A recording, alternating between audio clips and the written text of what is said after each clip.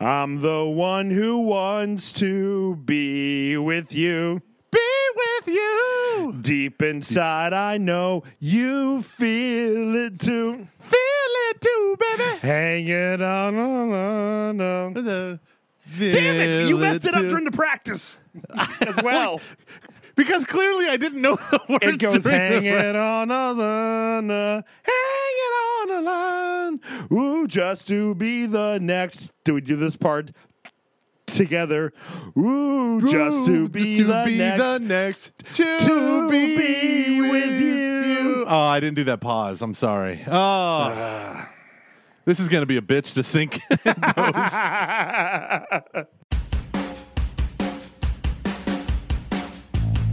Hello, everyone out there. We are happy that good old Sugar Garcia, Catching Foxes Thanks first for fan. not doing work and hanging out with us. Yeah, Sugar, I don't know what exactly it is you do for a living that doesn't allow you to be on Skype, but does allow you to be on a live stream on Facebook. Clearly, she doesn't work in ministry. You keep that. Yeah. I'm a youth minister. What are you talking about? Oh, no, she was in ministry. She'd be on Skype. Yeah, exactly. There's a parish mission going on. I'm on Skype. I'm hanging out in the youth room. Let me be. Or as I used to call it, the place where I would go and nap at 2 o'clock. Oh, gosh. So many times I've napped in the youth room. Luke, I heard an interesting thing about Hitler. Can I tell you an interesting historical fact I learned about Hitler? He had really bad gas. Ich bloating Einsteiner. I don't know what I said there. No, they said Hitler is not as evil or is more evil than you think he is. Oh. And I flipped that around in my head. Is more evil. He said one of the crazy things, he goes, if you actually cared about Germany winning the war, when you realize you're losing and they're going to conquer your country, you throw everything you can at the war effort. But what did Hitler do? He kept thousands of military men at the camps, and instead he ramped up the killing of the Jews and the gypsies. He said, if you really wanted to win the war, he should have enslaved them and liquidated them after the war. He's like, that's pragmatic. I'm going to win this war because it's really a war for resources. And he goes, but what did he do? As he's losing, they ramp up more the destruction of the Jews. And he's like, that just shows like true depravity. Who's the he? I can't remember. It was Luke. I was on the darkest hole of YouTube at around 1:30. And 1:30 in the afternoon. Don't tell my coworkers. I was in ministry. I was on YouTube. Yeah, come on. You're not doing it. No one's doing real work. Yeah, come on. I'm eating hard-boiled eggs. What's a carnivore to do? Just to be is that wine? This is wine. This represents a quarter of a wine glass because I already drank the other quarter. Me and my wife, sometimes when we're feeling frisky, and by frisky, I mean we go to separate rooms and I talk to you and she watches the Viking show. I take these wine glasses and I fill the entire thing up with half a bottle and then her glass up with half the bottle so we don't have to be peasants and use our legs to get refills. We don't need that in our lives. That's amazing. Hey, got good news. Got good news, Luke. Oh, tell me the good news. Tell me the good news. Our homeboy Tommy heading back to the seminary. Just sent us a message over there on Patreon. Heading back to the seminary. He's been there. He took a break to kind of do some extra discernment, and he realized, Get some booty? No. No. I mean it in the Steubenville way. And That's he said, not to butter you guys up too much, but you really helped me to be honest with myself and to follow God more closer. Woo! So he will be heading back to seminary, and anytime we're in L.A. to give him a ring, and he'll take us out for beers. Wait, L.A. as in Los Angeles? Yes, not as in Louisiana. Oh, man, I love both, but someone from L.A. really needs to fly me out there because homeboy needs to go back to Disneyland. We got it going back to Cali. Hated that song. Big Papa. Hated it. Oh, so were you more of a West Coast rap guy? I was 100% West Coast.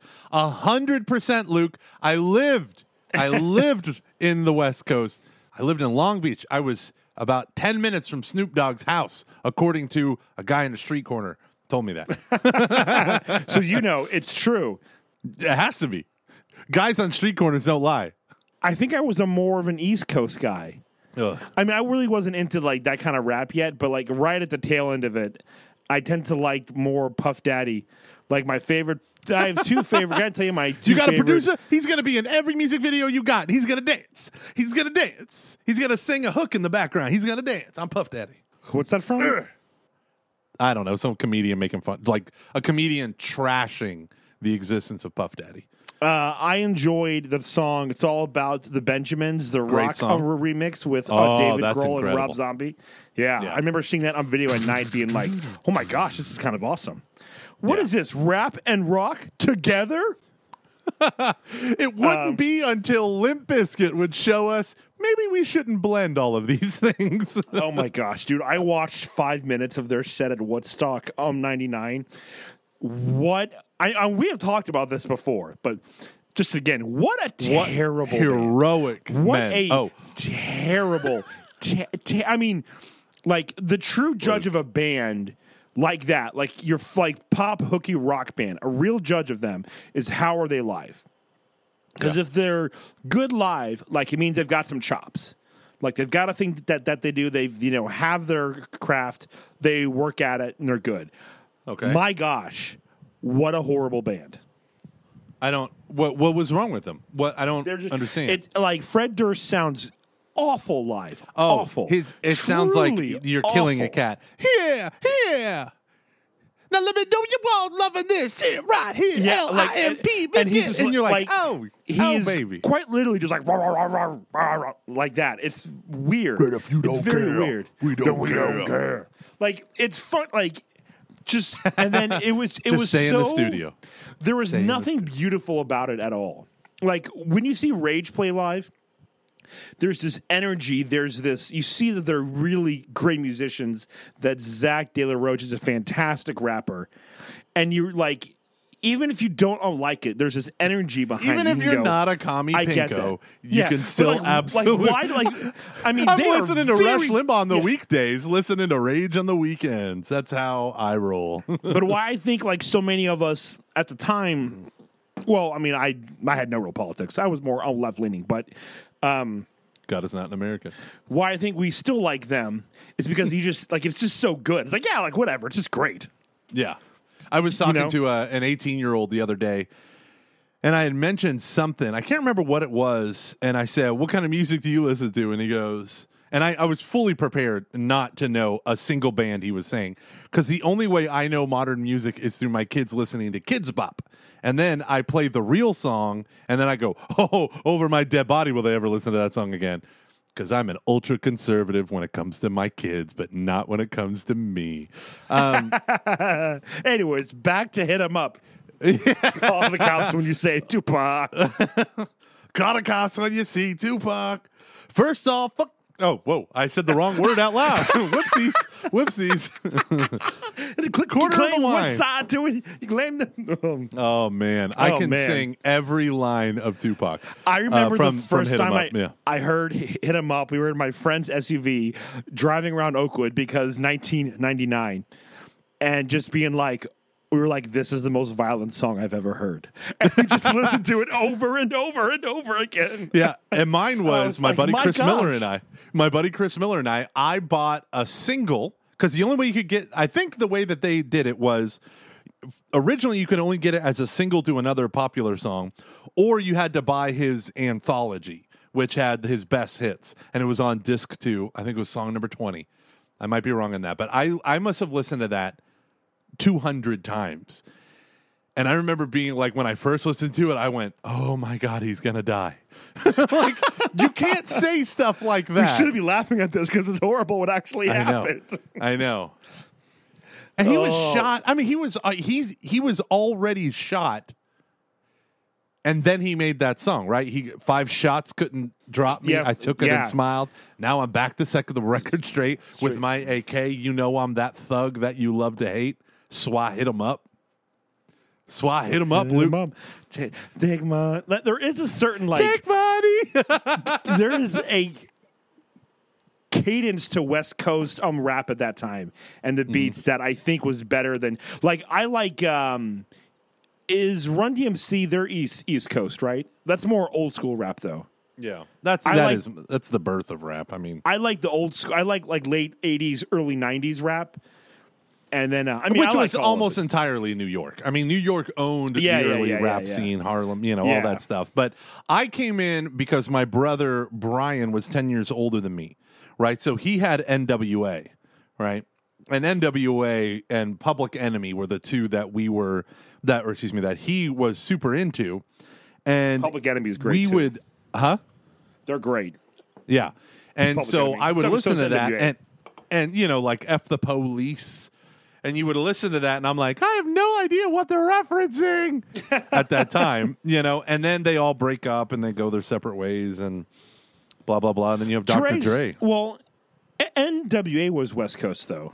Yeah, that's what I'm saying. Like, that's what drew me to the West Coast. Oh, okay. And then we moved, and then we moved out there. My dad lived out there, and I lived there during the summers. It's always great, right when summer starts, you leave all your friends for the whole summer, and then you come back like a week before school starts. That's great. And I don't have any residual emotional issues. Any bad, bad scars or anything, or at least any deep-seated wounds at all. Oh, Dad, you live where there are no children. Okay. I guess I'm going to hang out with my brother who hates me and is starting to do drugs and doesn't want to talk to me. And every time he listens to Rage, he comes out and beats me up. Okay. We'll call this Plan B. Can we call this Plan B? No? This is Plan A. Okay, well, guy. This is why I drink. This is going to lead to some weird things in 2003. Yeah, I'm going to podcast this crap. I am going to podcast. No, I there were three things in my life when I lived in California that mattered to me less than my family, but more than everything else. One, DC comic books. Because I felt so incredibly alone at that time. That's when I became a reader, and then that's when I became a comic book collector. I had a friend in 5th grade who collected comics, and I spent the night at his house at this one time, and only once, and he showed me his comic book collection. I was like, oh, Superman died? And that's when it just happened. So I own every single DC comic, essentially, of the major players that came out from that point on. And I became a fanatic for it. And I would go through, if I had holes in my collection, I'd go and buy it. And then, so number one was DC Comics. Number two was West Coast rap. I listened to everything. I mean, this is when California Love came out, right? California Love changes. All those great. I wonder if Brenda's got a baby. Brenda's barely got a brain. A damn shame. Girl can hardly spell a name. So I loved Tupac more than everyone else. And then I dabbled in Detroit, dabbled in a little, Cleveland with the Bone Thugs and Harmony. Everyone loved Bone Thugs. Boom, boom, boom, boom, boom. Tell me what you gonna do. Oh, miss my Uncle Charles now. Yeah, so my exposure to rap was more, very much, Oh, I didn't say the third thing. Oh, Can I just say the third thing real I'm sorry. Go ahead. St. Joseph's Communications audio cassette tapes of Scott Hahn lectures. There you go. They all match well. That's DC how you make a Gomer, an alienating father. Alienated from his friends. All alone in an apartment complex with a brother who hates him. DC comic books. What a weird West Coast rap. And heavy theology and apologetics from Scott Hahn. You put those together and you get Father Wound Podcast Gold. Who knew that in 30 years or 20 years I'd be talking about comic book movies? Dr. Scott Hahn, My Father Wounds. And now, rap. We are predictable. And wonderful. There is no such thing as free will. We are all determined by our cultural overlords. Yes, seriously. Thanks, Disney. Oh, man. Here's my money. Is there something interfering with your happiness, or is it preventing you from achieving your goals? Well, I started going to therapy probably about maybe 4 months ago, maybe 3 months ago, and I just kind of realized that healing is something that the Lord wants us to receive, but healing is always an invitation from God. Quite often, He asks people to take a step out. We have to take action, and a great way to do that is through a group called BetterHelp. BetterHelp will assess your needs and match you with your own licensed professional therapist. How about that? You can start communicating in just under 48 hours. It is not a crisis line. It's not self-help. It is professional counseling done securely online. This service is available for clients worldwide. You can log into your account anytime, and I'm going to send a message to your counselor. You'll get timely and thoughtful responses. Plus, you can schedule a weekly video or phone session so you won't ever have to sit in an uncomfortable waiting room. Those are weird, as with traditional therapy. BetterHelp is committed to facilitating great therapeutic matches so that they make it easy and free to change counselors if needed. It's more affordable than traditional offline counseling, and financial aid is available, so that's great, unlike some colleges. BetterHelp wants you to start living a happier life today. Go to betterhelp.com/foxes. That's HELP. Again, betterhelp.com/foxes. You're going to get 10% off of your first month at betterhelp.com/foxes. I honestly, just through people in my own life that I know have really enjoyed, I'm using BetterHelp. So if you're thinking about doing this, I really encourage you to do so. They are great to work with, and we can get you 10% off by going to betterhelp.com/foxes. Sorry, that's just one slash. That was my speech impediment. betterhelp.com/foxes. Thank you to BetterHelp for sponsoring this episode of Catching Foxes. So my experience with Rhapsody very much influenced by VH1, because apparently my dad liked VH1 a lot, so we watched a lot of VH1. Luke, get in here. The VH1 is on. All right, it's time. It's time to watch Pop-Up Video. Come on, let's go, family. Everyone, Pop-Up Video was awesome. That was the greatest and only good thing VH1 ever did. I don't know about that. Just like VH1 had some. They had behind the music. Behind the music. Yeah. Pop-Up Video wonderful. Behind the music. That's how I discovered. And Pants Off, Dance Off. I don't. What else did VH1 have? I think I'm Singled Out was on MTV. MTV, yeah. Chris Hardwick. Can we talk? Can we talk about MTV for a bit? No. You have to finish your thought about your dad watching VH1. Oh, okay. So in my his dad, underwear. Go on. Yeah, this is okay. If Emily, if you're watching, just go ahead and text me. I don't know why we watched so much VH1 when we were younger, but probably we because did. your charismatic community wouldn't allow MTV to be shown. I think that may have been just part of my dad just being have some normal stuff. Let's watch this a music video with Paula Abdul and a cartoon wolf. So, right? I remember literally that? just quoted that.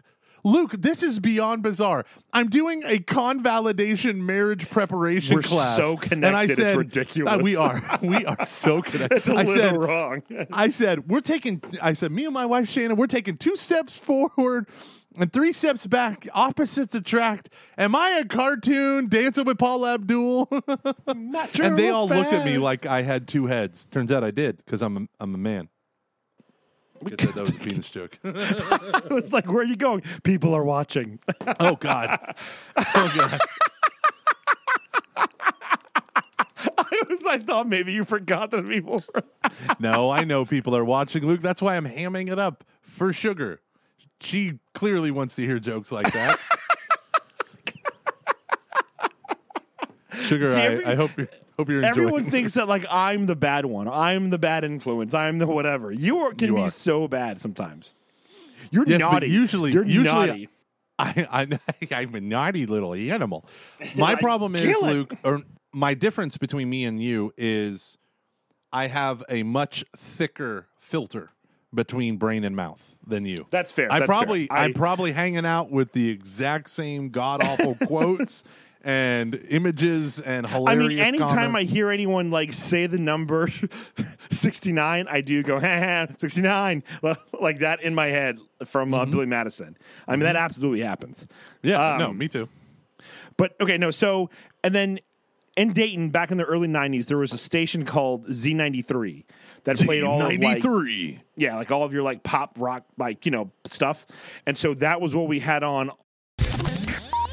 All the hits, all the time. Z93. Yeah, it's pretty much how it went. That's how they all go. So whatever, like, I got real into Crisscross. My dad bought me that tape. The crisscross will make you Jump. I loved. So okay, so then like my hip hop evolution kind of.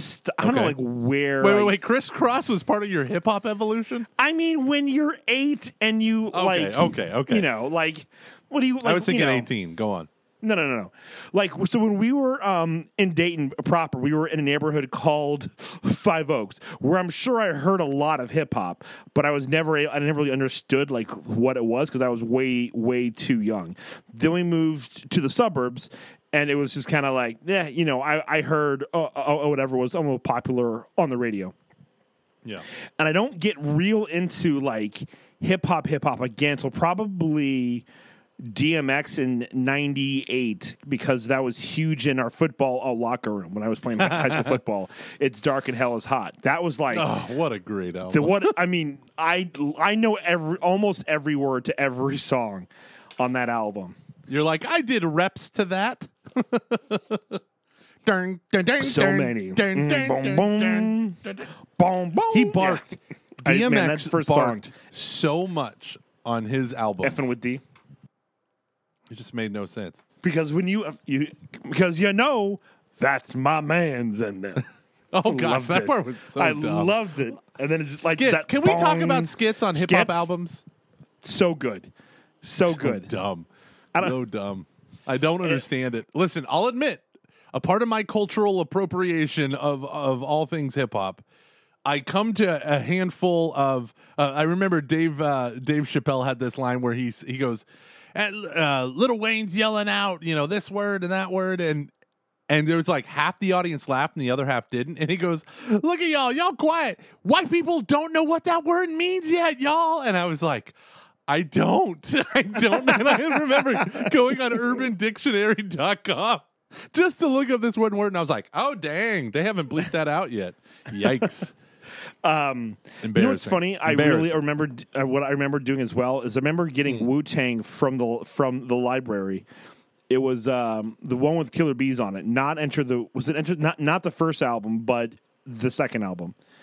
And it was edited, so I couldn't understand like half of what they were saying because I got it again from the library.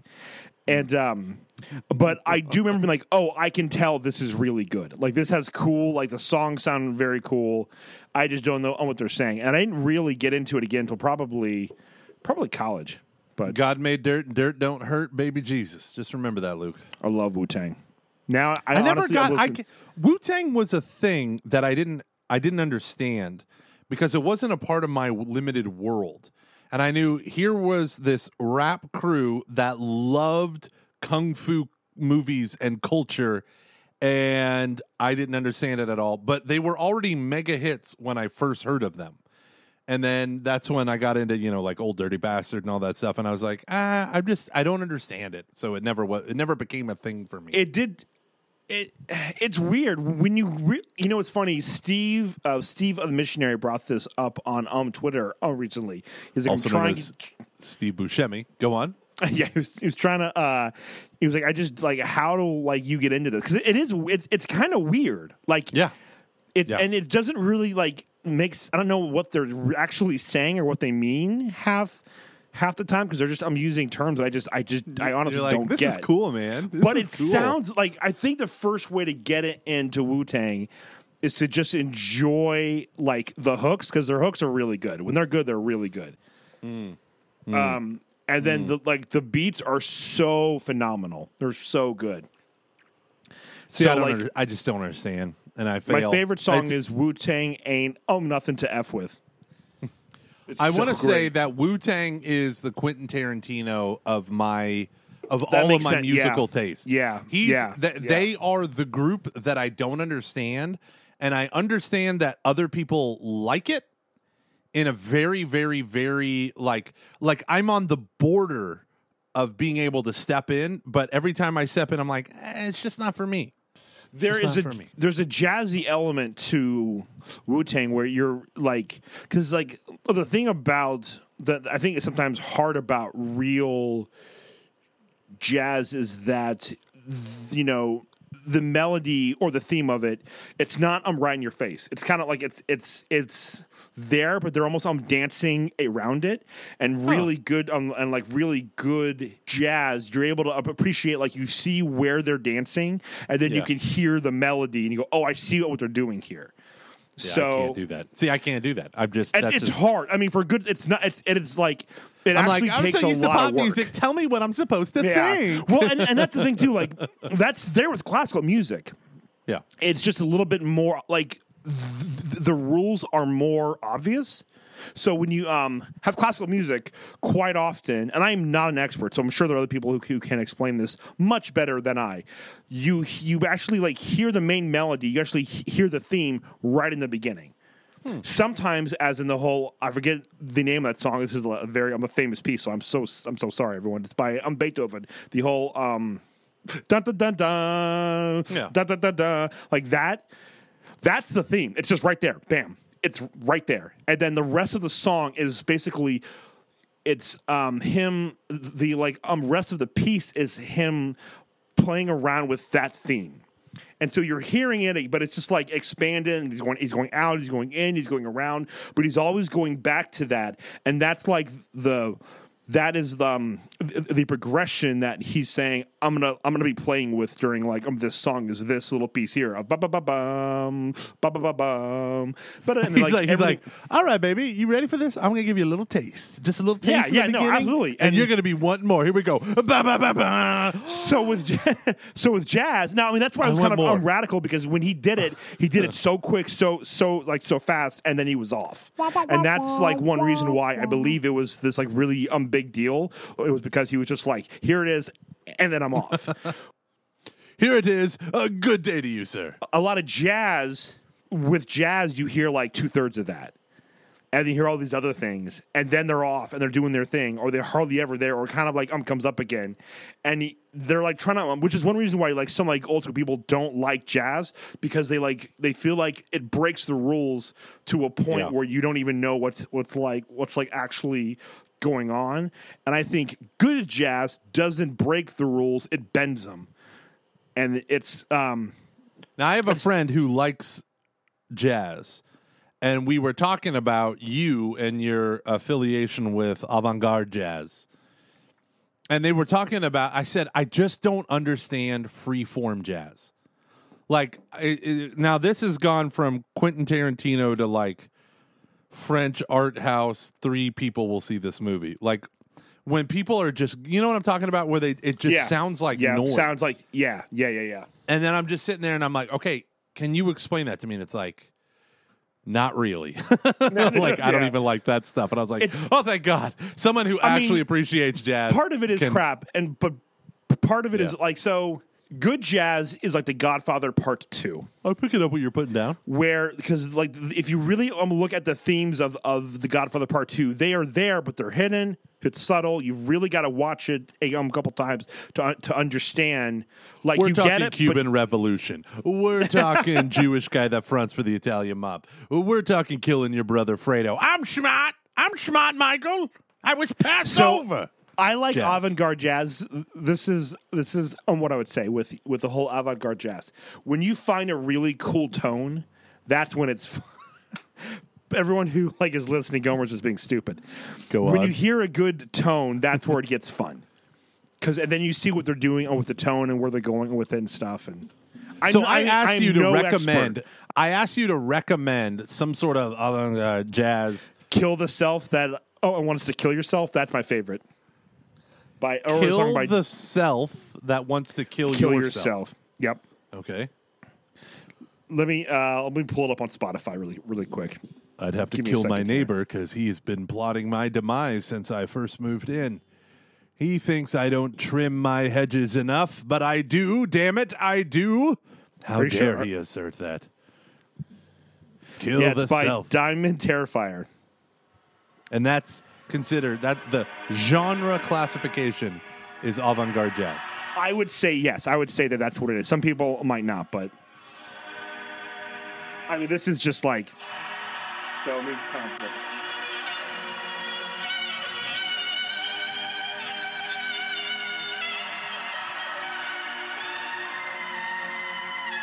I love that. I love that. As we murder the goose cries out for its mother. Mother, please love me, as we slice its throat gently. You need to go on a walk by yourself. Go on. And you need at night, like a At nice night? cool night. Ooh, Perhaps if you can, have like a glass of wine. Done. And just go on a walk and then play that and just just be attentive to it and just allow it to just take over you, kind of like in the Matrix when he takes the red pill and everything just absorbs his body. It's very Is that what's haunting. going to happen to me? Is that what's going to happen? Lawrence Fishburne is going to pop up. You're going to get real into the girls with short hair.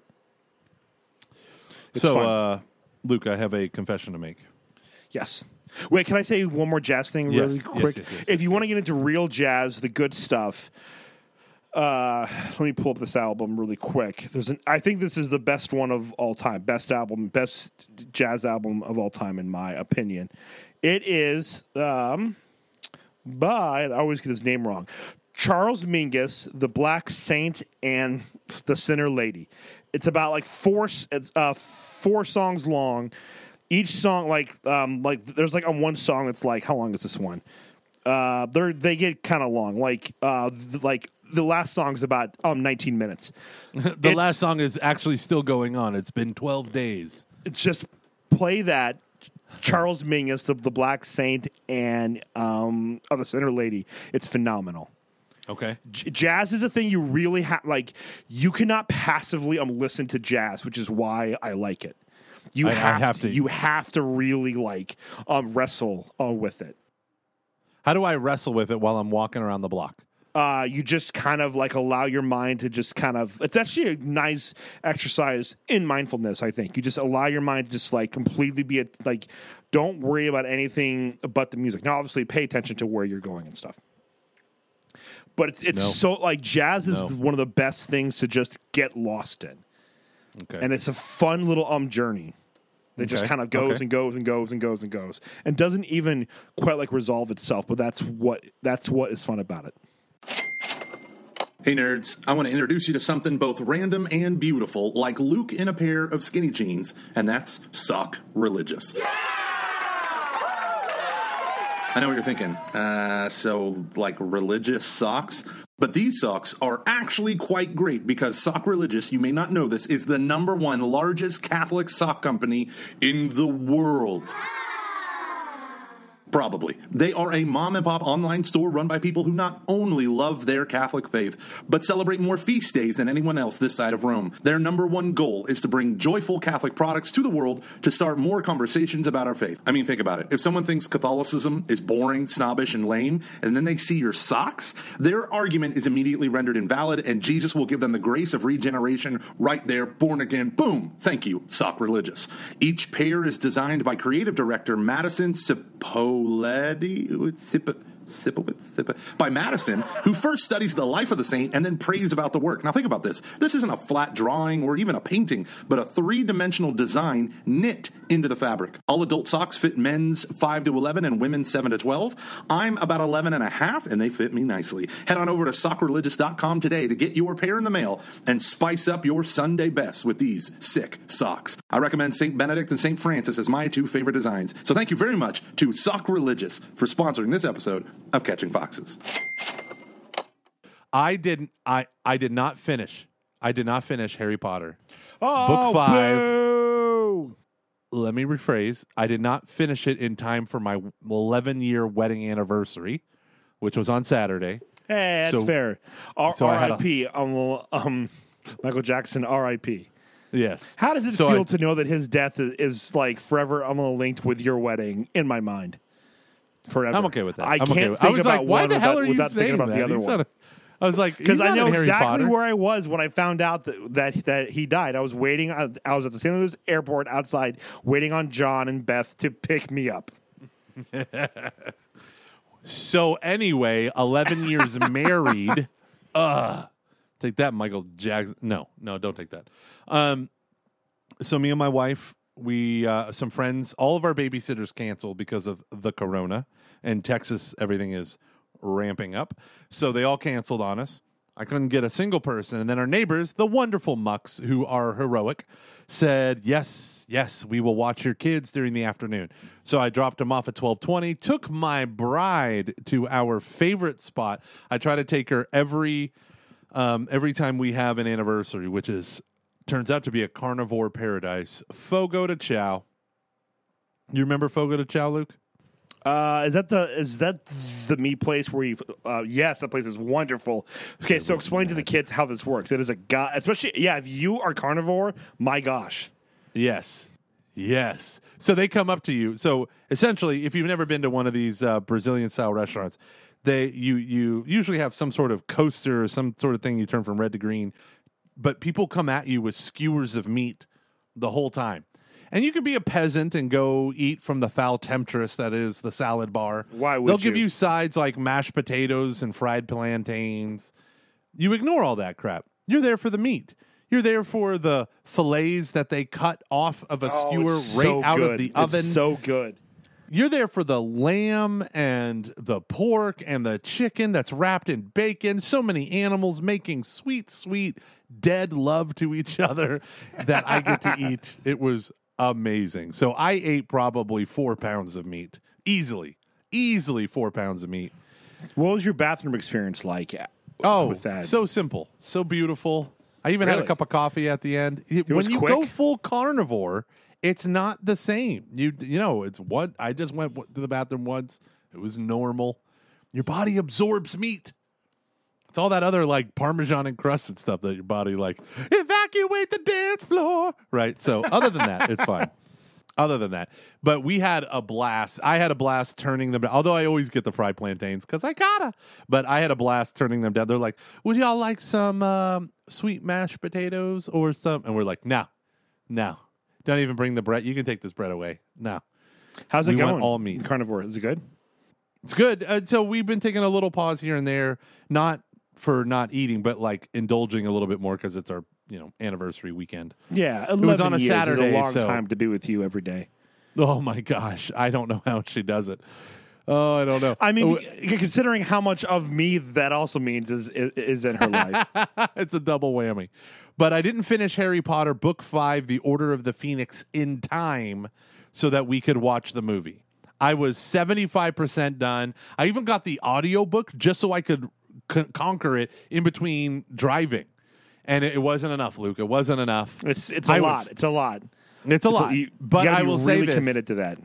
Once I got to the 60%, I was in it to win it, right? Remember when I said, like, oh, it's so frustrating? It is, yeah. And it's not dark, it's the darkest before dawn. That was their kind of thing that they were going for. And I have to say, people said that book has the most exposition. She couldn't cut it back. And I loved it when I got to the end. When you get into it, loved it. Yep. And then we watched the movie, and I would say so far, 2 is my favorite. Wait, so you watched the movie? You watched Order of Phoenix? We finished it. So we didn't finish it on Saturday, so we watched John Wick 2. My bride had not seen that, so me and Shannon, I was like, fair. I feel like an action movie. She goes, oh, I haven't seen John Wick 2 yet. And I was like,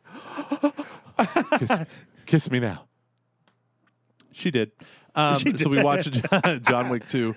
And then, needless to say, we made out. She had messy hair when we were done. Couldn't hide that from the RA. And then I finished it coming back from work the next day. And so we watched it that night. So Sunday night we watched it. Oh, so you're done with Order of the Phoenix? Yes, I finished Order of the Phoenix. So right now it's in number 2. What is that one? That's the one with the basilisk and Ginny and the diary. Chamber of Secrets. Yeah. Right now, so far, movie-wise, Chamber of Secrets I think might still be number 1, but Goblet of Fire and this movie were pretty good. But I still have the same problem that I think Chamber of Secrets didn't have as bad, which is you really shouldn't watch the movies unless you've read the books. Because it's not just that they don't give you everything that's in the book. You can't do that. It's fine. It's that the production is so choppy at scenes. Like they just go from, independent scene to independent scene with Yeah, nary a thread. Yeah. But I'll say, so I think they did that with 3 and 4 the worst, and 1, 3, and 4 the worst, but 2 and 5 movie wise. So Chamber of Secrets and Order of the Phoenix, I think were less choppy than the rest. But what's the best, in your opinion? Like, what's the best book? Like, which book have you enjoyed the most? So out of the 5, probably Goblet of Fire, only because I remember that being my favorite movie when I saw it in the movie theater. And I remember being like, this makes sense. This is a true coming-of-age story. There's girls. There's hot dudes. They're falling for each other in these sweet ways. Like, oh, did you kiss the boy? I love Victor Crumb and blah, blah, blah. And I love it. I love the interplay. Yeah. But I will say that 5 was a good movie. I wanted to watch it again tonight, but I had to talk to you. 5 was such a good movie. I just enjoyed it from beginning to end. So you keep it's interesting. You keep referencing the movies when you talk about this. Yeah. Well, I think the books are so far superior to the movies. Like it's a joke. Like the movies are a 2 and the books are a 10. Yeah, in my mind. Yeah, this is not. Sorry. Yeah, Luke. So no, I'm in a really weird spot right now because of our air conditioner. Sorry, Jason. And it's hot, so I'm trying to move around to not die. He understands. We all understand. Sorry. It's okay, Luke. But no, I would say the movies are interesting because they kind of were part of the zeitgeist in an interesting way because it's such a different medium. But the books are brilliant, and the fact that the 5th book, and I know the 6th book, from what I've been told, incorporates so much from book 1 and book 2 that it is like that's what I keep saying. Everything in the beginning of the book she brings up back in the end of the book. There's no wasted thing in the book. And so now I'm like, there's no wasted thing in the series. Like that takes some incredible mapping out because there's a lot of like for instance, The Lion, the Witch, and the Wardrobe, the Chronicles of Narnia, some of my favorite books of all time, were written after The Lion, the Witch, and the Wardrobe became popular. And books 1, 2, 3, 4, 5, 6, 7, or whatever they are, they make sense without The Lion, the Witch, and the Wardrobe. Like you can tell of all the books, The Lion, the Witch, and the Wardrobe was just meant to be a one-off book. But it was so popular, he was like, why not write a prequel? And then let's write some sequels. And then, oh my gosh, you have this brilliant story. But I always felt like Lion, the Witch, and the Wardrobe stood out because it does stand out as a book. You could tell it was written as just one thing. And he does a good job incorporating the elements, but she writes it like a seamless garment. Yeah. Yeah. And it is fascinating how she executes a seamless garment from book 1 all the way to book 5 so far. I'm sure 6 and 7 are like that too. So I got to say, I'm super impressed. I loved her mockery of industrialized, federalized education. Yeah, it's nice. I was taking quotes from Umbridge and sending it to Luke and being like, this is a pretty damning critique of our education system. That's good. You know, the teachers who are experts and know how to teach and are actually teaching, they have no say, except it's all these external experts who have never been a teacher before in their lives. It's all theory. Yeah. It's all theory. There was a lot of other... Can I make one comment about the book that I thought was fascinating? Okay. Yes. Oh, yeah, please. So you have this Okay, so for those of you who don't know, Professor Umbridge is from the Ministry of Magic, and they're taking over Hogwarts from Dumbledore. Dumbledore's the headmaster. She comes in as a teacher, and then she is going through and undermining his authority with these ministerial rules, where by the end of, by the 60% mark, she has assumed absolute authority. She can fire anyone on the spot. She can give students power to give other students detention, blah, blah, blah.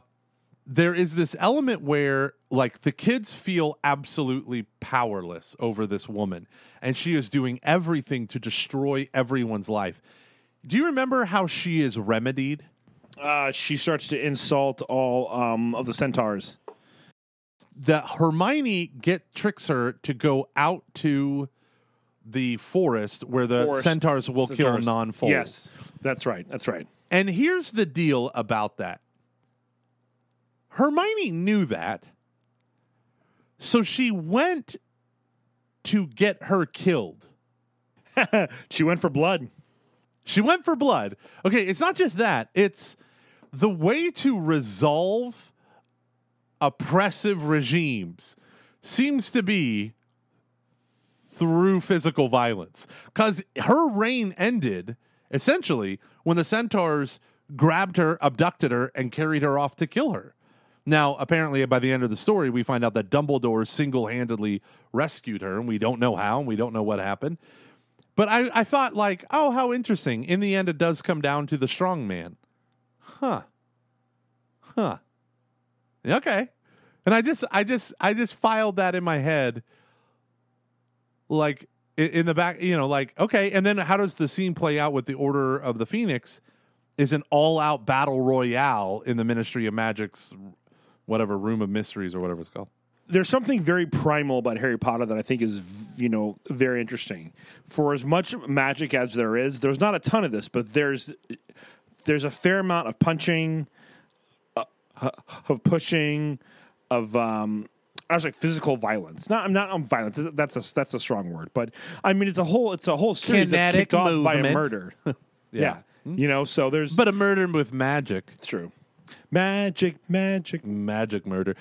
One of my favorite parts is where Malfoy is making fun of Harry, and he has the snitch in his hand, and he cracks Malfoy in the face, and Fred Weasley punches him in the stomach. And when they break it up, they're like, "Look at you fighting like muggles!" And I was like, "Hell yeah!" Man, I love it when like they all go at it. Like when Fred, it's fine for the centaurs. It's fine for the centaurs, but it's not fine for the Weasleys. I tell you, it's anti-gingerite. Here. Here. But yeah, I find these books so fascinating. I love the Order. I love how Harry is so angry all the time, and it's because he's not being told anything. And then in the end of the book, Dumbledore admits it's his old man mistakes. He thought that he just wouldn't have to tell a young person; they would just accept it, and he had no idea. It was an old man's error or an old man's sin. And I thought that was pretty powerful. Anywho, that's all I wanted to talk about. Luke, let me ask you a question. Are you excited about this week? Anything exciting happening? Oh, just the end of everything. Or the beginning of something new to put it in a better light? No, I'm just kidding. But my freedom, Gormley, my precious, precious freedom. Gosh, I can't wait to see your freedom destroyed. I have been waiting for this day. Do you remember when you were all stuck home with kids and I would go to a bar where I got free drinks because my name was drawn? Like it was free drinks for anyone named Luke. Do you remember that? I was in Denver at the front porch. That was a great place. No, I don't remember. Can't do that anymore. No, it's fine. Okay, so by the time this episode comes out... no, I'm actually I'll be honest, I'm scared. I'm very, very scared. I'm, very, very nervous for a lot of reasons. But by the time none of which are valid. By the time this episode is released, Aaron will either be in labor or Everly Suzanne Carey will be here. And I will be responsible for a human being's complete and utter ability to survive. Gomer, I'm the guy who would drink out of a pitcher. Yes. Yeah, with a straw. And a look of determination. Luke, you're going to drink from responsibility and adulthood through that self-same pitcher. Do you think I'm ready for this? You know me very well. Do you think I'm ready for this? No. No. See, exactly. No, not at all. Exactly. Not at all. Not Luke. the slightest. Not at all. No one's ready. No, you're supposed Luke. to say no I'm one is specifically ready. not ready. Therefore, someone else should step in. Luke... Yeah, I already told you. I'll come up there. I'll rub your back while it's all going on. I said, listen, we're only allowed one extra person, and it's between you and my mom. Battle to the death. I'm coming for you, Patty. No, I would clearly win. I got the weight gain on her. But it's called stamina. I'm young and I'm spry and I'm obese and I'll just sit on you. No, here, let me tell you this. Every new parent out there, you can do the best you can to prepare. You can read the baby books, and I recommend the number one baby book I recommend to I people. haven't read anything. I haven't read a damn thing. Oh, shit, Luke, you're way behind. All right, well then, you haven't read What to Expect When You're Expecting?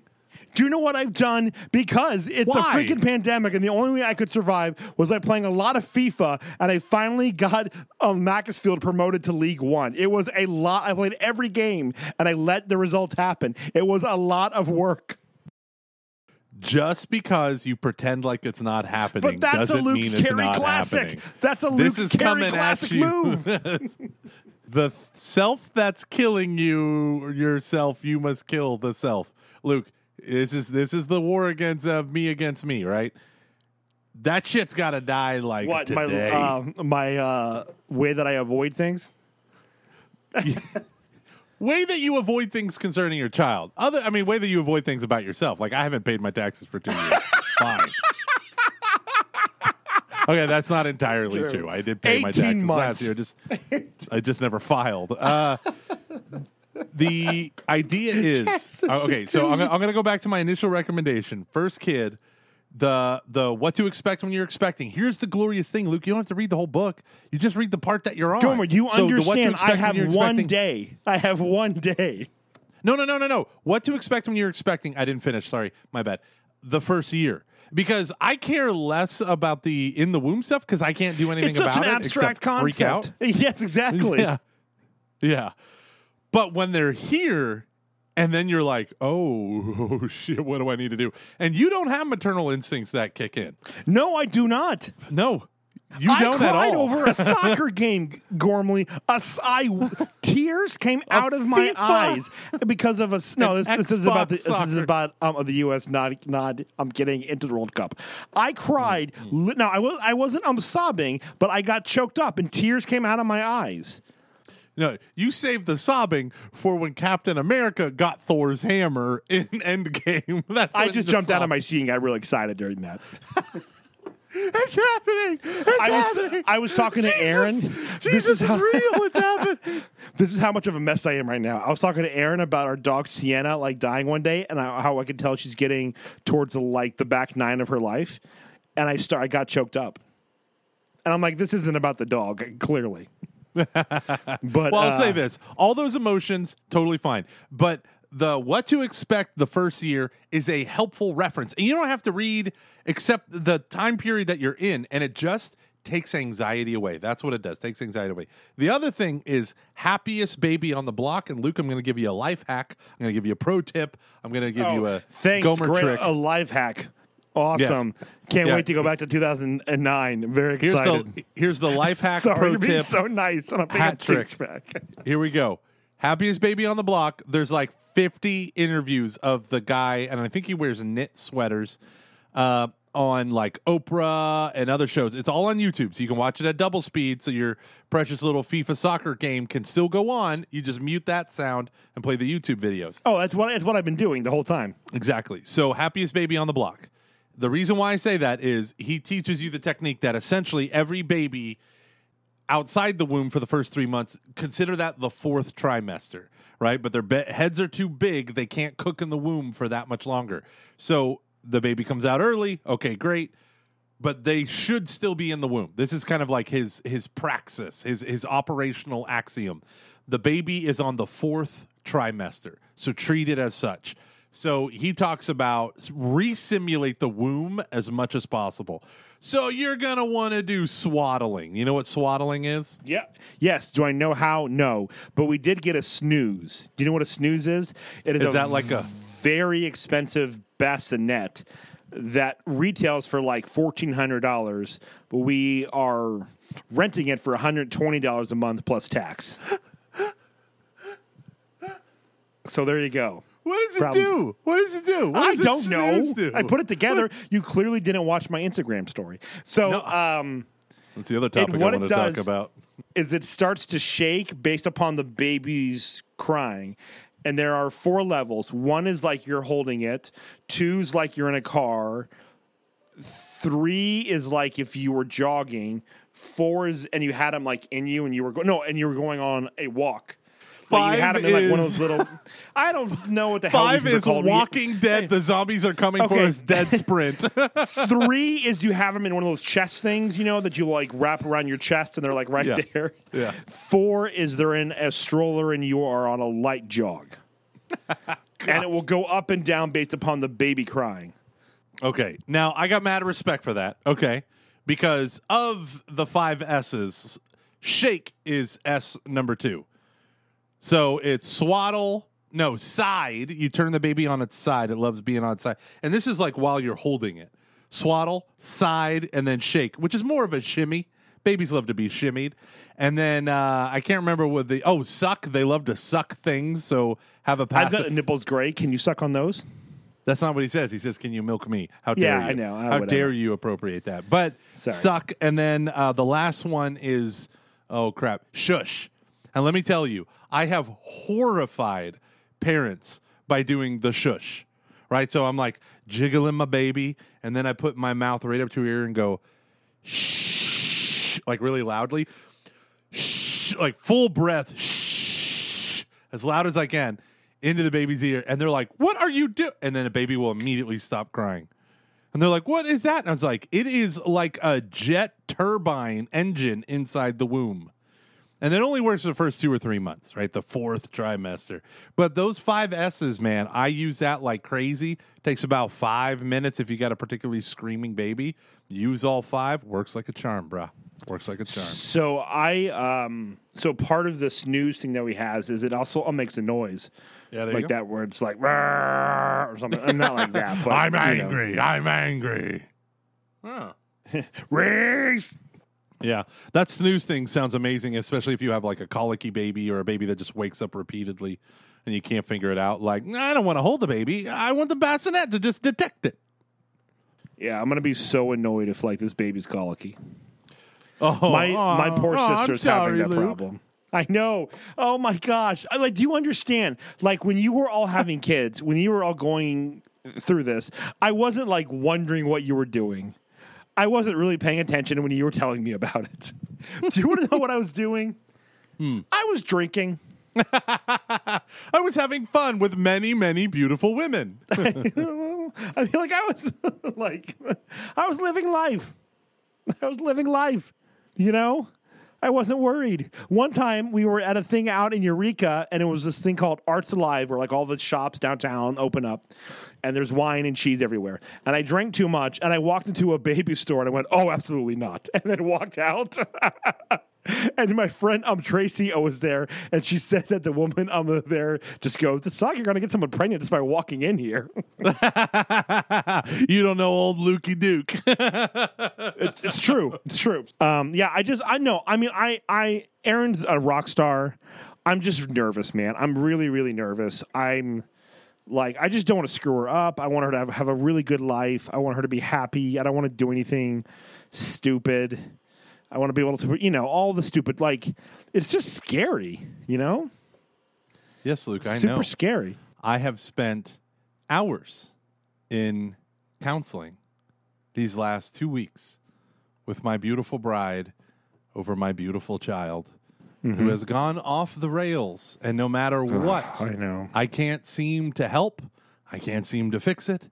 I can't seem to bring peace or calm into her life. I frickin' you have never you will this is a glorious and painful truth of parenting. You will never feel more love. Like when you married Erin, there is something about being there with your child. You will never know greater love than seeing your own child. And not at the same time, thank God, or else it would never happen. Sexual reproduction would end. But at some point down the line, you realize this is an independent human person, and they are going to do their own thing. And you might have your ideas of shaping and molding and contributing and blessing and all the things, and they just do their own thing. And it kills you because you don't know what to do. You don't. I don't know what to do with. I'm on number 4. And I don't know what to do. I know how to deal with babies. You give me a screaming baby, I'll walk that baby for you. I'll give Mama a break for 2 hours and go walk the I'll baby. use the 4 S's. I'll use the 5 S's, Luke. You forgot S's, sucking. You forgot sucking. You promised you wouldn't forget that, especially when I come and visit. Moving along. But I know all the things. I'm okay with babies and stuff. It's one, you will screw them up. I don't know how you can't. But you just need to make sure your love is bigger than that. Put me in. That's a really great point. Put me in charge of like 300 high school kids. Hell yeah, I will like rock that easy. Like in my sleep. 300 high school kids in a lock-in. Yeah, yes. I was in charge of that for like a whole freaking 5-day conference. Yes, it's the worst. I lived with 40 plus high school kids for 3 years. Oh yeah, You know? lock-in every day with Mr. Kelly. There was nowhere to go. There's nowhere to go. I can deal with high school kids. You know, I know how to do that. This, I'm like, I don't know. I purposely ignored whenever anyone talked about. Like the only kid. I mean, I'm comfortable with your kids, but I didn't really even see a lot of your kids till they were like older. Yeah. The only, And when you did see him, you were so hungover you just gave her your cell phone. That's also very true. I wasn't hungover. I was tired from drinking. Very different. Those are very different things. Same general effect on the body, minus the headache. No, that was just like you're like being in your 30s, trying to drink like you're in your 20s. Be like, oh, why am I so tired? Oh my gosh, Cecilia, just here, take my phone. I don't care what your dad says. Take 1,000 pictures. Call Canada on it. I don't care. Oh my! Don't worry, my kids got Pokemon Go for the first time and bought $100 worth of items. Oh, whatever. No. Let me remix that. Bought $100 single item. Sorry. I love your kids so much. Listen, the next time if I'm there and they complain about that, I have the perfect comeback for them against you. Yeah. What's that? 3 words. Clash of Clans. Oh gosh. I How spent much so money did you spend on that? I probably spent about 80 to 100. Yeah. You told me it was like several hundred. God, I hope not. I think you might be right. You told I me think it was you like might be $200 right. or $300, which is as much as I spent. I totally get that. I spent so much money on that. Aaron doesn't know we weren't engaged yet. Do you know why I spent so much money on it? It's because you and John it's have been so playing for a freaking month. Addicting. You and John were playing for like a You had month. to catch up. And I tried to catch up, and I'm like, I keep dying. And then I read an article that exposed the whole underbelly of how those games work. And I was like, oh, they were stealing my money using behavioral scientists? They had a freaking gold mine, and then they updated it and made a bunch of stupid changes, and it just died. Yeah. But okay, sorry. Anyways, where are we? Sphere. I got no fatherhood advice other than that. The idea is, here's the deal. Let me say this. No matter how fancy you think you are, you're on call during the night if there's a bottle involved and the baby needs to be fed. If a bottle is not involved and the baby doesn't need to be fed, then you need to figure out other ways to give your wife a break because she is a human, she has breast milk. I couldn't think of an analogy that's funny. She has breast milk and the baby wants to drink it all the damn time. Now, your wife is going to bond with your baby over the breastfeeding a lot more than you will. But when you get to hold your kid in your arms, it is a game to the changer. It is my gosh. wild. But It is. Let me put it in a language you would understand, and I think Emily and your whole family they can relate to. It is when the Grinch's heart grew 3 times bigger. Like your capacity for love increases. It is fascinating. I just hope she's cool. Like, if she grows up to be a nerd, I'll be so upset. That's actually not true. She's gonna be the rebellion of you. I know. She's gonna be Hermione Granger. You know what when I basically told Maggie Smith, who's a good friend of the podcast, she was on way back when Maggie Smith is single. Now she is married. And then she See that, ladies? Come on the show if you're single. We'll get you hooked up. Nice. Seriously, it's true. Yeah, she actually did have a couple date offers off of that. When I told her that, she goes, "That girl is going to get away with murder." And I was like, "What? What do you mean?" And she goes, "Luke, you're so easy for any girl to manipulate." 100% true. Wow. And I was like, "Not me. I'm 100% pure, like brr." What is that? You're cold? I don't know. Man. I'm the same guy that one time called Maggie very, very, very drunk and was bored and said, "Maybe I like you. Do you think I could like you?" And she goes, "No, stop that right now." And I went, "All right." Maybe I like you. Can I like you? Luke, I you like- are fascinating. You are a fascinating human person. My 20s, especially like 23 to 25 was some real interesting stuff. Yeah, by interesting, I just feel like it was sad. It wasn't so much sad. There were some really good times. Yeah, like It was days just like- out of those years. It was no. It was There was yeah, like it's 6 true. days in there out of those 3 or 4 No, years. it was just very. I think so if I could have changed anything, what I would have done, I would have done. So there are two things, and that I would have done. That would have done differently.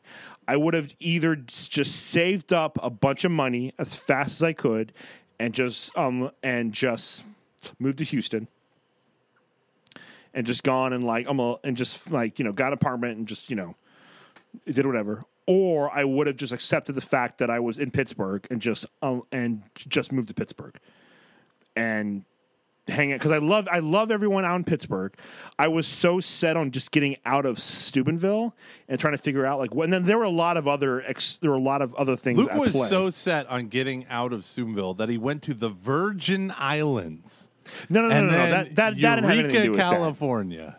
that. It was more like this. So this is like 2000 and so right after that. So really early. Basically, I'm talking about 2007.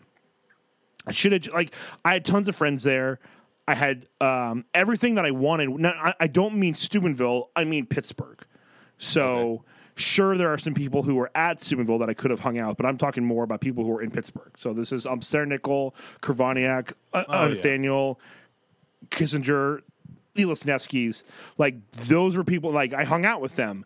But they were all in Pittsburgh, so I wouldn't see them as much as I would have liked. And I think if I had just accepted the fact that that's where I was, I think I probably would have just if I got an apartment downtown, got a job in Pittsburgh. I think I probably just had. If I had settled and said and just thought this is where I am, this is where I'm going to build my life, it probably would have been better.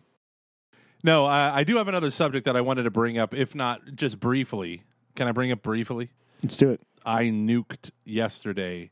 You my did. Twitter. Did my you Twitter though? Accounts. Did you though? Yeah. Did you or did you not respond to me today through your wife's Twitter account? That was so funny. My wife was looking at it. My wife was, and she goes, "Oh, read this thing that Pope Francis said that Luke retweeted." And so I read it. Well, so she just gave it to me. I was reading it, and then I tapped the screen, and the image went away, and I realized it was in Twitter. So I was like, "Oh, this will be funny." And so I liked it, retweeted it, and then wrote, "I'm waiting for my wife's phone. Twitter forever." But I deactivated the accounts. So you didn't delete it; you just deactivated it. Deactivating was the only option they gave you. Yeah, you can permanently in Twitter. You can permanently delete it. But you have two options. You can permanently delete it, or you can deactivate it for a month, and then it permanently deletes. Okay, so there was no other Permanently option. deletes. There wasn't? There was Oh, okay. there was no other option. It just said deactivate account. You click it, and it says, "Are you really, really sure you want to do this?" Blah blah blah blah blah. And so I said deactivate account, and then it automatically logged me off the platform. So I was like, oh. So then I went on to my standby AMD Gomer, which I haven't logged into in probably a solid 2 years. And back when I had the Twitter app, and I logged in and looked over at it, or when I had Tweeterific as an app, and I was like, "Oh my goodness, people are responding and replying to me and tagging me and stuff, all recent stuff, even though I never tweet from there." And so I deactivated that. Technically, you do have the Catching Foxes account still, but Yeah, no, Luke, I'll leave that to you for your drunken rants. yeah. Here's Luke I- yelling at a woman on Twitter about beauty. That's not. Wait, when did I do that? The one that you Oh yeah, screenshot that was to me and texted that was me? really funny. That was okay. Let me. This is Please explain it to me. Explain it to me. This is clearly a joke, and this woman took it so. This boomer took it so seriously. I was like, okay. Oh, I didn't think she was a boomer. I thought she was young. Okay. No, oh no, she was no because I sent it to you and I sent it to Sarah Rogers. So was it on the Catching Foxes account or was it on my account? Yes. I always forget. That's not an explanation. Oh, okay. Yeah, Catching Here we Foxes. go. Okay, so I said, okay, I still believe that beauty will. So this is what I tweeted, and this was a series of tweets. I still believe that beauty will save the world. I still believe that beauty shows us reality's depth.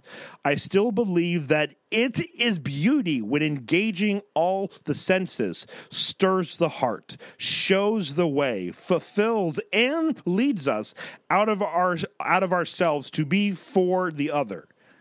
Next tweet. So it is without reservation that I say more Gothic churches, more steeples, more communion rails, more cassocks, more Baroque painting, sculptures, and chants, more mid-90s Christian rock aesthetics. And then I put a link to DC Talk's Jesus is Just All Right. And then I put, I'm not kidding, this still slaps so hard. And this lady responded with, where is this? What did she say? This is so ridiculous. Nope. All that you named is your aesthetic. Beauty to others doesn't consist of those things. And then you said, actually, it does. You may have missed the memo. And then she responded, you're the spokesperson for all humanity as to what beauty is? My, that's quite pretentious. And then you responded, yeah, the 80s were a wild time, am I right? No. I mean, it was like, oh, I think she may have blocked me. Yeah. No, Luke, she blocked us. Oh, us. Yeah, sorry. Yeah, she definitely blocked us. And then she said, "Yeah, the '80s were a wild time. Am I right?" Question mark. And then she said, "Oh, one more thing." And I said, "It's true. Patreon.com/CF. That's Patreon.com/CF. One more time. Patreon.com/CF." It was clear. I mean, it wasn't like. I mean, I was not kidding about the first tweet about beauty. But I was the whole thing was kind of like a fun joke, like Christian rock mid-90s aesthetics. Yeah. I thought it was kind of obvious that it was like. So when you sent me the Lighthearted. screenshot, you didn't include any of that. You just sent me the tweet of her response. And I was I like, assume you had seen it. yeah, but I didn't. And then I nuked Twitter, and I feel scared. I feel gassy. I feel a little wrong inside. I've done it before. It feels good. I've always ended up going back. I miss the conversations, though. I really do. I don't. This is why I'm doing it. And the Taylor Marshall thing about Bishop Barron blocked me on Twitter came up, and I saw all these people debating about it, and I was going to weigh in.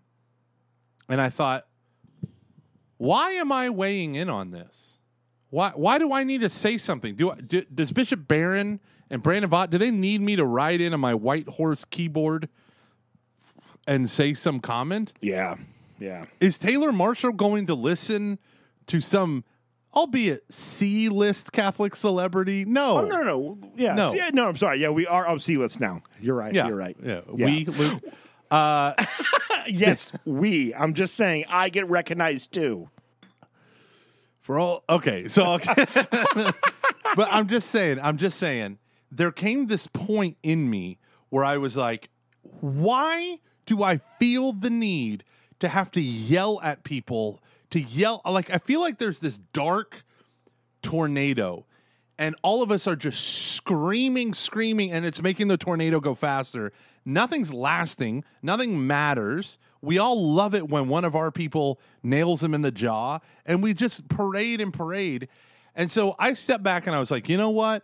I'm not going to comment. I'm not going to make a noise. So I fire up YouTube sure enough, one of the first things loads is his little, the thumbnail. Bishop Barron blocked me, and it's like that was that was right. I mean, he's making a mountain out of a molehill. But he needs those molehills to stay relevant. So yeah, Taylor Marshall won't debate me. Like, okay, who cares? You're an insignificant rebel rouser who is damaging the church. Like, maybe Bishop Barron feels like that. Maybe he doesn't. Maybe Bishop Barron doesn't even manage his social media account, because I found out that most people who are super productive don't manage their own social media accounts. So then I totally randomly, I was recommended to listen to this podcast. I listened to Cal Newport has a new podcast, the guy that does Deep Work. Yeah. Well, and he's just doing question and answer. So it's like his email list sends him questions. Oh, that's cool. And so he does, and it's just him just going through like, all right, we got 7 questions here we're going to go through today for about an hour and a half. I actually really like that. I think that's actually cool. Yeah, and it is fun. I'm a little bit tired of the whole like productivity hacking authority stuff. Right. So he just made this comment. He said the way he goes, go back to Neil Postman. The medium is the message. Yeah. Twitter prevents long form conversation for the most part. You think every single black person is burning down every single city. You think every single white person is looking to kill every single black person. Like, that's what you do, because that's what we're all shouting at each other in this medium. And I was listening to him, and I said to myself, I'm going to post a tweet letting my followers know I'm done. And so I just pinned a tweet saying, hey, it's not you, it's me. Well, sort of me. It's mostly Twitter. And I was like, I just like that like ugly thing inside me that made me want to just immediately just yell at bad people that I think are bad, and they're bad. They're bad people. Like, it's not doing anything good in the world or for the world. It's just more darkness. And so I was like, I have to get out of here. And here's the funny thing. I'm on Twitter twice a week for 10 minutes.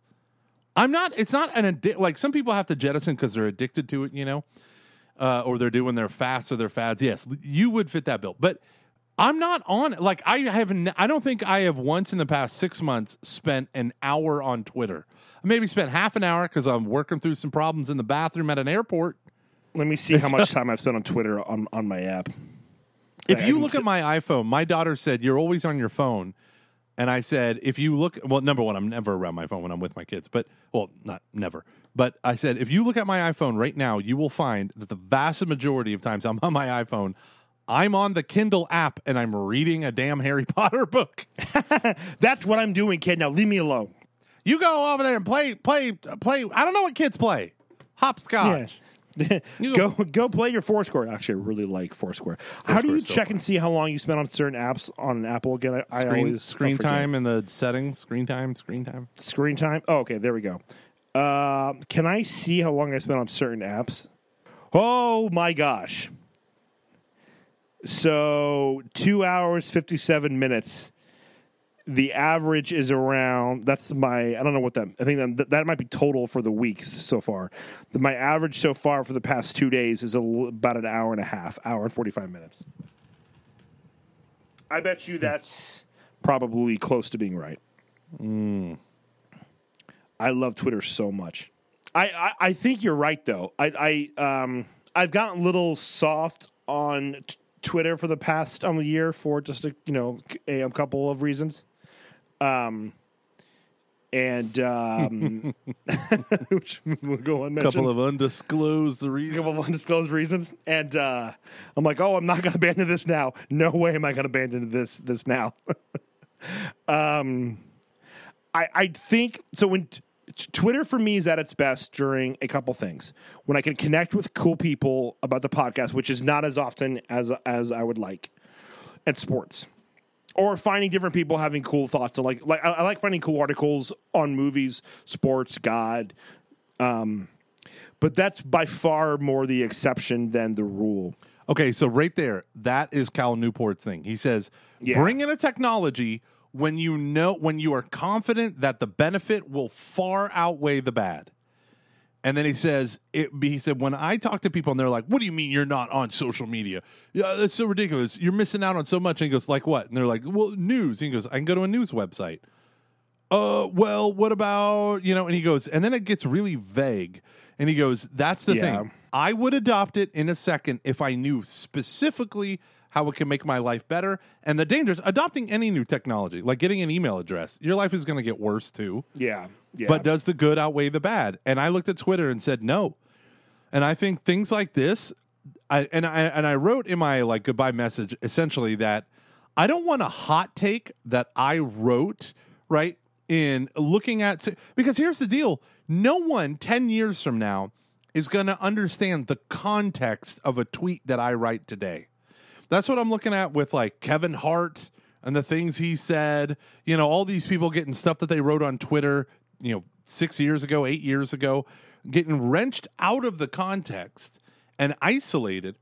But is that, well, sorry, keep going, but my idea was, question I have. I don't want my reputation, I don't want my family's reputation, and I don't want my career or the church or, God forbid, this podcast, Luke, damaged because of a hot take that I did without thinking. And I shot it out into the ether and someone screenshots it. And then 2 days later, I'm like, you know what? I need to delete that. That was uncalled for. That was rude. I went after that guy when I shouldn't have. I've only done that like 3 times. Like the one time I got mad at Joey when it was really stressful. And then, but you know what? Like you go to delete it and there's a screenshot of it. And then, boop, bippity boppity boop, right? Your NBC series is getting canceled. So the whole idea is I don't want to put other people's lives in jeopardy because I can do a hot take to 10,000 people in a minute. Like that is, like, just think about the power of that. I can say whatever stupid thought or well-reasoned thing is on my mind to 1,000 people immediately. And I don't think 90% of the time, if not 99% of the time, I have thoughts worth communicating to that crowd. So I've started to view, for lack of a better term, wokeness as an intellectual movement or as a cultural movement. Yeah.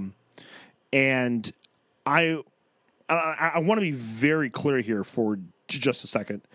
I actually think there's a difference between Black Lives Matter, the idea of Black Lives Matter, and wokeness. So when I refer to wokeness, I mean cancel culture, people who talk about microaggressions, different things like that. I'm not saying that they're good or bad. I'm just saying this is like the example of it. The past being brought up to, or applying our like own morals or our own attitudes towards the past, and then canceling people or judging people to those standards. I'm not saying it's good, it's bad. I'm just saying this is how I am defining wokeness. Is that what makes Twitter so miserable, or is it the medium of Twitter itself that is miserable? I think it's number 2. I think it's number 2 hands down, because I'm not in a woke crowd. Right? I'm not getting told, hey, you better shut up or about your Catholic beliefs on human sexuality, or I'll get you fired from your job as a Catholic podcaster and Catholic. Like they ain't coming after me. Right? I'm insulated through layers of non-secular employment, right? What bothers me is the emotional reaction to everything all the time. And that might not even be like wokeness itself. So really, what I'm asking, is it the medium, or is it that like human nature is just so screwed up that it makes something like Twitter become insufferable over a period of time? I think it'll always end up to what it is. Human nature being what it is, and the internet being what it is, and Twitter being what it is, and Facebook. I'm sure they all have their downsides. But why would a company get billions of dollars of investment and I not pay them a single penny? It's run by a very smart and good man. Yeah. Yeah. Oh, that everyone just wants to spend their money so we can talk to each other reasonably about politics. No, and it's because they are making a crap ton of money off of my information. It is all about data harvesting. And I agree totally with that. I'm not even necessarily opposed to that if it's done ethically. You know, so like if they see that if I'm willing to give away certain information about myself so I can get good stuff in return for that, you know, like, so, hey, like we know the people who, people like you like soccer, here's soccer, you know what I mean? Like fine. Like I'm fine with people getting stuff to me that can add value to my lives and, you know, the lives of others, just as long as it's not like evil or creepy or weird. The problem is I don't try. It's just like I'm human nature and stuff. Yeah, you know. So I don't know. And I think Twitter. I am dancing a disaster. very fine line here. Yeah, no, and so it is a very personal choice. I'm not begrudging anyone, but everyone should do it right now. My buddy Thomas Yeager, he called me up the other day and he was like, "What are you doing?" And I said, "Oh, I'm annihilating Twitter tonight, and I feel really weird about it because I kind of don't want to." He said, "Why are you doing that?" I was like, "It distracts me. It makes me angry. It makes me anxious. It's all the things." And then we started going back and forth about it, and he was like, "But I've been having really good conversations lately on Facebook." And I go, "Yeah, and is your life better for it? Because the people that you're having these conversations, you know in real life. Couldn't you just call them and have that conversation?" I said, "No, there's something about the platform that makes us want to say, well, this is what I believe about wearing masks, and this is what I believe about Trump, and this is what I believe about Obama, and this is what I believe about Pelosi, and this is what I believe about the war in Iraq, and this is what I believe." And we just do this stuff. This is the thing about the podcast. We let people listen to how we think through things, and they're almost always a disaster. And thank God for people like Emily, who wrote in the chat. Hi, Emily. Mixner. She's awesome. I love Emily. She's great. But Emily, like people like Emily, hear our thought processes and can deeply disagree with us, and then not be filled with rage, but just say, "Hey, have you considered these things?" and send us an email. Because they hear the thought process. They hear us trying to send and speak intelligently. Whereas on Twitter, I don't speak intelligently. I take a machine gun and I fire it at people I don't like. And so I was like, you know what? I'm tapping out. This thing is from the devil. It the devil. It pure evil. I'm done. My advice to you, Luke, is the advice I'm going to give myself. If I ever get back on Twitter, I'm getting on where I follow all the, if you want to follow Sports Ball, I'm going to get an anonymous account. I'm just going to get, TW878569. And then I'm going to follow all these people, and I'm not going to contribute. Yeah, but I'm just even going to get that's the awesome exhausting. articles. Right, fair enough. Like, I love the whole, you don't stick to sport. Like, I like the word, like, people are willing to engage and talk. So there's, I don't want to get too deep into this, but someone brought up a really good, so you know how there was that, there was the priest who spoke at the, St. Louis statue and stuff, and which I thought, I side on that, where I'm like, I think that was really beautiful, what the priest did. That was very cool. Thought that was very interesting, very important. But then there was this other guy who said, those people who were there are protesting like white power. Like they are protesting like racism. Like let's not lose sight of that. Like they're there with good intentions and for like good reason. And that's debate. Yeah, they're being there. You know what I mean? Like they're, like I'm not saying you saw at that my particular arched statue. eyebrow. Yeah, because I know, but like I did the same thing. But when I'm taking a step back, I'm like, no, those people are going because they want to fight for justice. And we can have a debate as to like, is that the way and the place and the thing to really find justice at? That's fine, but they're coming from a place of like, according to like, we've talked about this before, like according to the logic of our culture, they're doing the right thing, and I don't doubt that their heart is disposed towards the good, is what I'm saying. Twitter, you can't do that there. You know what I mean? It's so, and like, it's so easy to make the other person the villain on Twitter, which is why I think it's just, and it's hard to do that in real, it's hard to do that in real life. And so when we're trying to condense this, I just think, I actually don't think Twitter or places on those like really are good places to have in-depth, like things that take a little bit of depth. Yeah. You know, because I think it's impossible, and it's tough because you want to you know. So again, like I keep thinking about like what if the Boston Massacre had happened and we had like Twitter back then. Keep in mind that during the Boston Massacre, John Adams and a black man, an American, I think he was a slave. I'm not sure though. No, he was free. They testified against the English. I'm sorry, against the Americans who did this, and all of the British the soldiers were sorry. They blah blah blah.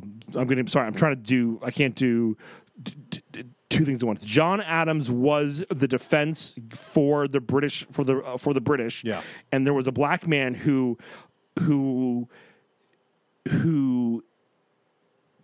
testified on their behalf, saying that it was a crowd who actually instigated the soldiers. They were throwing. It was very like intense. It's the same thing with the Kent State massacre. Horrible things that happen, but it's not so cut and dry. And Twitter, I think, can't help but try to make things appear to be cut and dry. Yeah, there was a great thing in Art of Manliness. I got a text message while I was mowing the lawn today from a friend of the show, Brian Kelsch. And he sent me a text message that said, Art of Manliness, latest episode, minute 42. And so I downloaded it, and I was listening to it while I was mowing, and it was from a rocket scientist, right? You know how everyone says, oh, is it, you know, it ain't rocket science. So he got a rocket scientist, and this guy, a rocket scientist, wrote a book about applying rocket science to life and questions about life. And he said, here's the deal. We all have beliefs. We all have opinions. When opinions become elevated to the level of a belief, they're great and they can shape and form your life. But the reality is when you're trying to find out the truth, what we end up doing is those beliefs become a part of our identity. And so the whole thing of the scientific method is when you come up with a hypothesis, you should always come up with multiple hypotheses. Because if you have multiple, then you're not wedded to any one in particular, and you're willing to sacrifice every one of those hypotheses for the sake of the truth. And he said, but what happens is, more often than not, people build up one hypothesis. This hypothesis has to be correct, and then those hypotheses becomes a belief. And he said, and then the scientific method is you go out looking for things that falsify your hypothesis. But what happens when that hypothesis becomes a belief is it becomes a part of your identity, and you can't tolerate anyone falsifying your identity. So you go around and you ignore everything. You're not looking to falsify. You push away anything that might even come close to falsifying.